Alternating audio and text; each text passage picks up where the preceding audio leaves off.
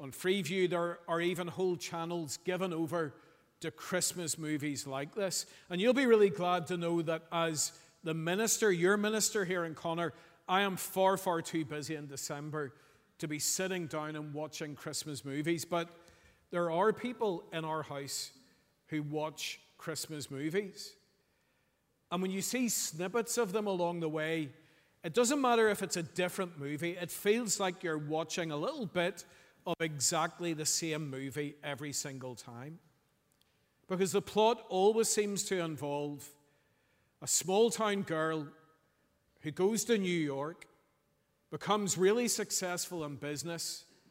She's engaged to a rich guy who's really annoying. And then she goes home for Christmas, and she finds herself in the middle of a crisis trying to save the family Christmas tree business. But who could possibly help her sort things out?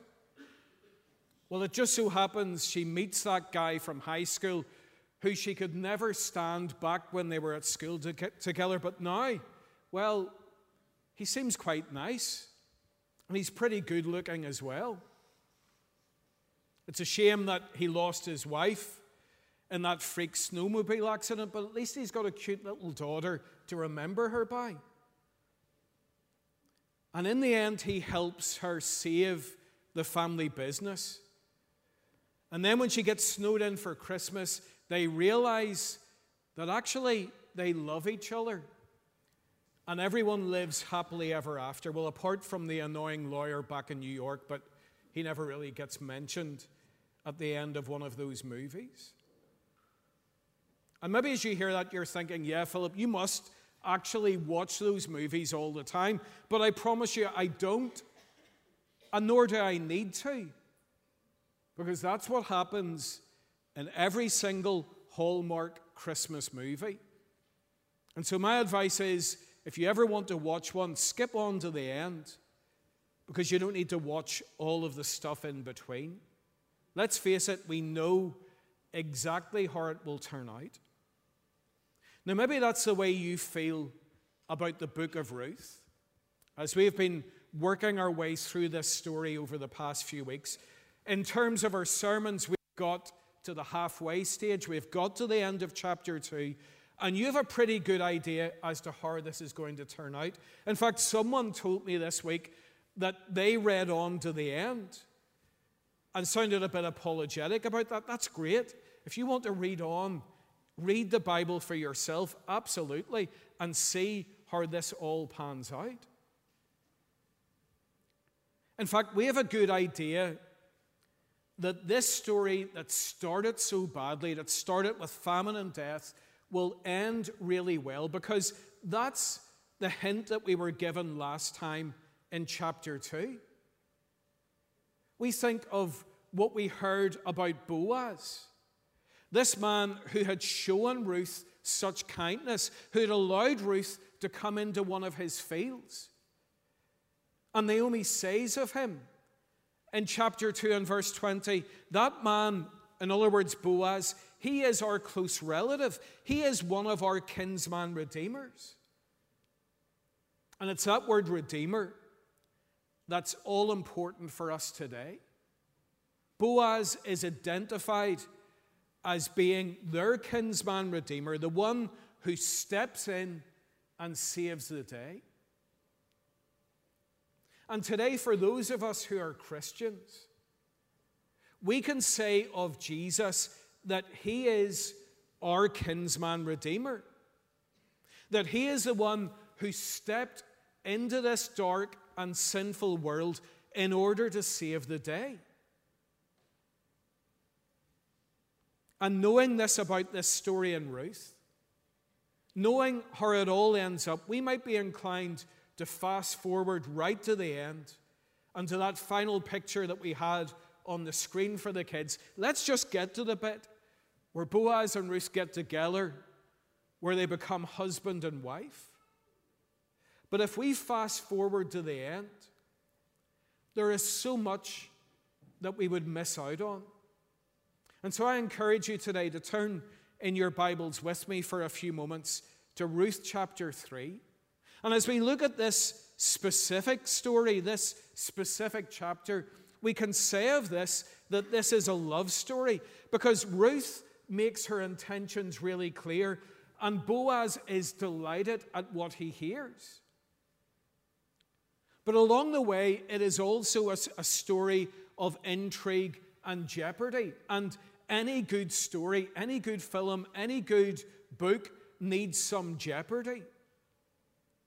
And the jeopardy is that this plan that Naomi devises at the beginning of chapter 3 could go badly wrong. And that would be very bad news for these two women who, remember, are so dependent on the help of another. So let me really quickly summarize the events of this chapter, and then there's a couple of comments that I want to make that I trust will be helpful to us today. At the beginning of the chapter, we read how Naomi, who is so concerned about Ruth having a future, sees an opportunity for a bright future for her daughter-in-law. That bright future is in the hands of Boaz. And so she tells Ruth to make a bit of an effort. She says, right, I want you to look good and to smell good. And when they're having their evening meal at the threshing floor, then you take your opportunity. I want you to go and lie down at Boaz's feet when he settles down for the night. And she tells Ruth to trust this man Boaz. She says in verse 4, he will tell you what to do. And so in the story, Boaz wakes up. He discovers Ruth there, and she indicates her desire that he would act as her kinsman redeemer. Boaz is more than pleased that Ruth has come to him and desires him to act in this way. And so he gives her a promise before that night is over that he will take the steps required to redeem Ruth, to put everything right that is so terribly wrong.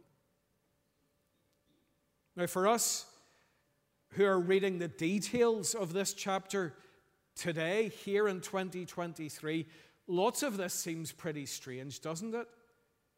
There are elements of this story that it's not easy for us to fully understand. And because the customs and the rituals of that day and that society are so different from ours and seem so strange to us, some people can be very wide off the mark in how they understand this chapter. In fact, some scholars who read the Bible tend to read it like a textbook with absolutely no love for the one that it points to, the Lord Jesus. And such scholars take very liberal interpretations of this chapter. When you read what they have to say, they argue that this narrative is a very elaborate nudge, nudge, wink, wink kind of narrative. And that it's pointing to the fact that this man and woman got up to a lot more that night than taking off shoes and lying at feet. And you know what? Such an interpretation says much more about those scholars' iniquitous hearts than it does about the character of Ruth and Boaz. Because remember what we've discovered about these two people. These are standout people. Back in the day of the judges, that time when everyone was doing as they saw fit, and as a result were doing evil in the eyes of the Lord, Ruth and Boaz stand out for all the right reasons. Remember that Boaz, as we're introduced to him at the beginning of chapter 2, is a man of standing not only in terms of the land that he owns, but the character that he has. He's described as being a worthy man. And then regarding Ruth, well, in this chapter, in verse 11, Boaz lets her know what people think of her. He says, all my fellow townsmen, the people of this town, know that you are a woman of noble character. Boaz is worthy. Ruth is noble. So please don't judge what is going on here by the standards of their time or by the behavior of most people in their time. And definitely do not read this and judge what's going on here by the standards and behavior of most people in our time, in our society. And so if we really trust God's word to be true, if we believe that what we are reading here in chapter 3 is exactly what happened, what can we possibly learn from this chapter? As sweet as this story is, what could it possibly say to us here in Connor in 2023? Well, let's be really clear. This is not a template for dating or for trying to find the right person if you're single and seeking. So please do not surprise the person you like by them waking up and finding you lying at the foot of their bed. That would be really weird, possibly illegal, and it will not get you the person of your dreams. But really seriously, let me leave you with a principle and a great encouragement from this passage. A truth from chapter 3 that shows us how to live the Christian life, and then a truth that encourages us as we live the Christian life. And the principle is this: to live boldly as God's people. That God's sovereignty, the truth that He is in control, and His loving kindness should cause His people to live with boldness. So that what you see here at the start of chapter 3 is that with Naomi, there's no hanging about. When she understands what is best for Ruth, she gives very clear and bold instructions to her daughter-in-law. She says, look your best, smell your best, get dressed in your best clothes, then go down to the threshing floor. And the thing is that Naomi's proactive plan and Ruth's willingness to go for it and follow all of these bold instructions shows a real faith in action. Naomi planned all of this, and Ruth executed all of this with an awareness of the Lord's hand upon their life. Remember that in the case of Ruth, even though she was not one of God's people by birth, back in chapter 1, verse 16, she says, your God will be my God. There was that conversion. And in chapter 2, verse 12, there's this understanding that she has come under the Lord's wing. And as for Naomi, well, what we discovered at the end of chapter 2 in verse 20 is that her trust in the Lord was renewed by the kindness of Boaz.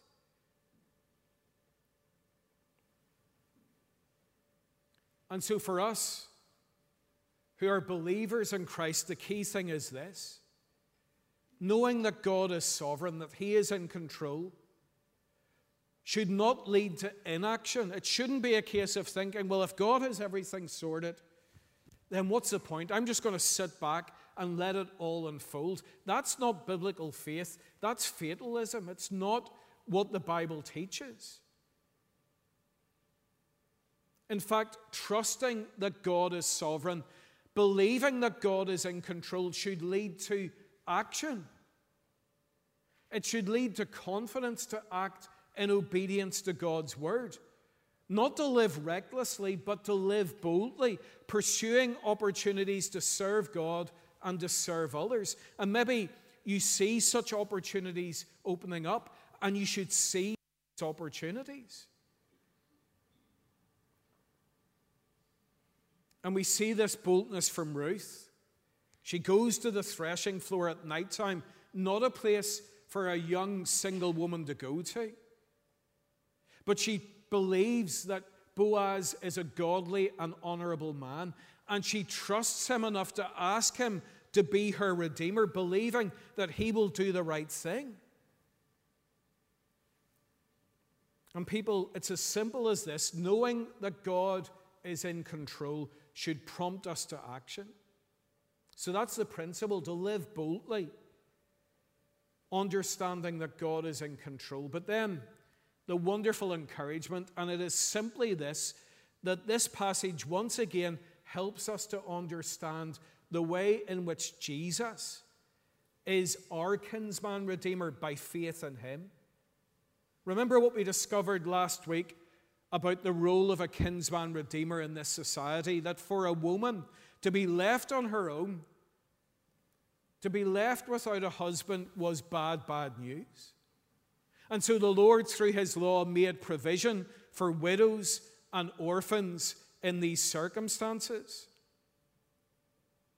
That according to the law in Deuteronomy, a brother had a duty to marry his dead brother's wife, and if there was no brother around, then the next closest relative could take up that challenge and redeem that situation, could put everything right. And what we discovered about Boaz is that he had to be willing to do this. It was not a compulsory thing. And that in fulfilling this role, as we'll see finally next week, he gave these women a bright future. They had no hope without his intervention. And if you have repented of your sin and trusted in Jesus, well, here's the really good news for you today. In Jesus, you have a kinsman redeemer. And so that we understand just how encouraging a truth that is, let me focus finally on one final verse in this chapter. When Boaz wakes up, when he realizes that there is someone there, he asks who it is. And you'll see in verse 9 that Ruth doesn't just identify herself, she boldly asks Boaz for his rescue. She says in verse 9, "I am your servant Ruth." But then she continues, "Spread the corner of your garment over me, since you are a kinsman redeemer." And let's be really clear about this. It's not Ruth saying to him, "Here, give me some of your blanket there because it's pretty chilly in this place." No, there is real symbolism attached to what she is asking Boaz to do. She's effectively saying to him, "Boaz, spread your wings over me." That's how the ESV translates the verse. She's saying, "Boaz, take me under your wing. Fulfill your role as my redeemer." And some people might think, who does Ruth think that she is? Asking Boaz to do that. She's very bold. And yes, she is. She has incredible confidence as she asks this of Boaz. So much so that she says, "You are a redeemer." She doesn't say, "You might be a redeemer." And when you add in that kinsman, that family bit, what she's effectively saying is, "You, Boaz, you are my redeemer." Well, how can Ruth be so bold?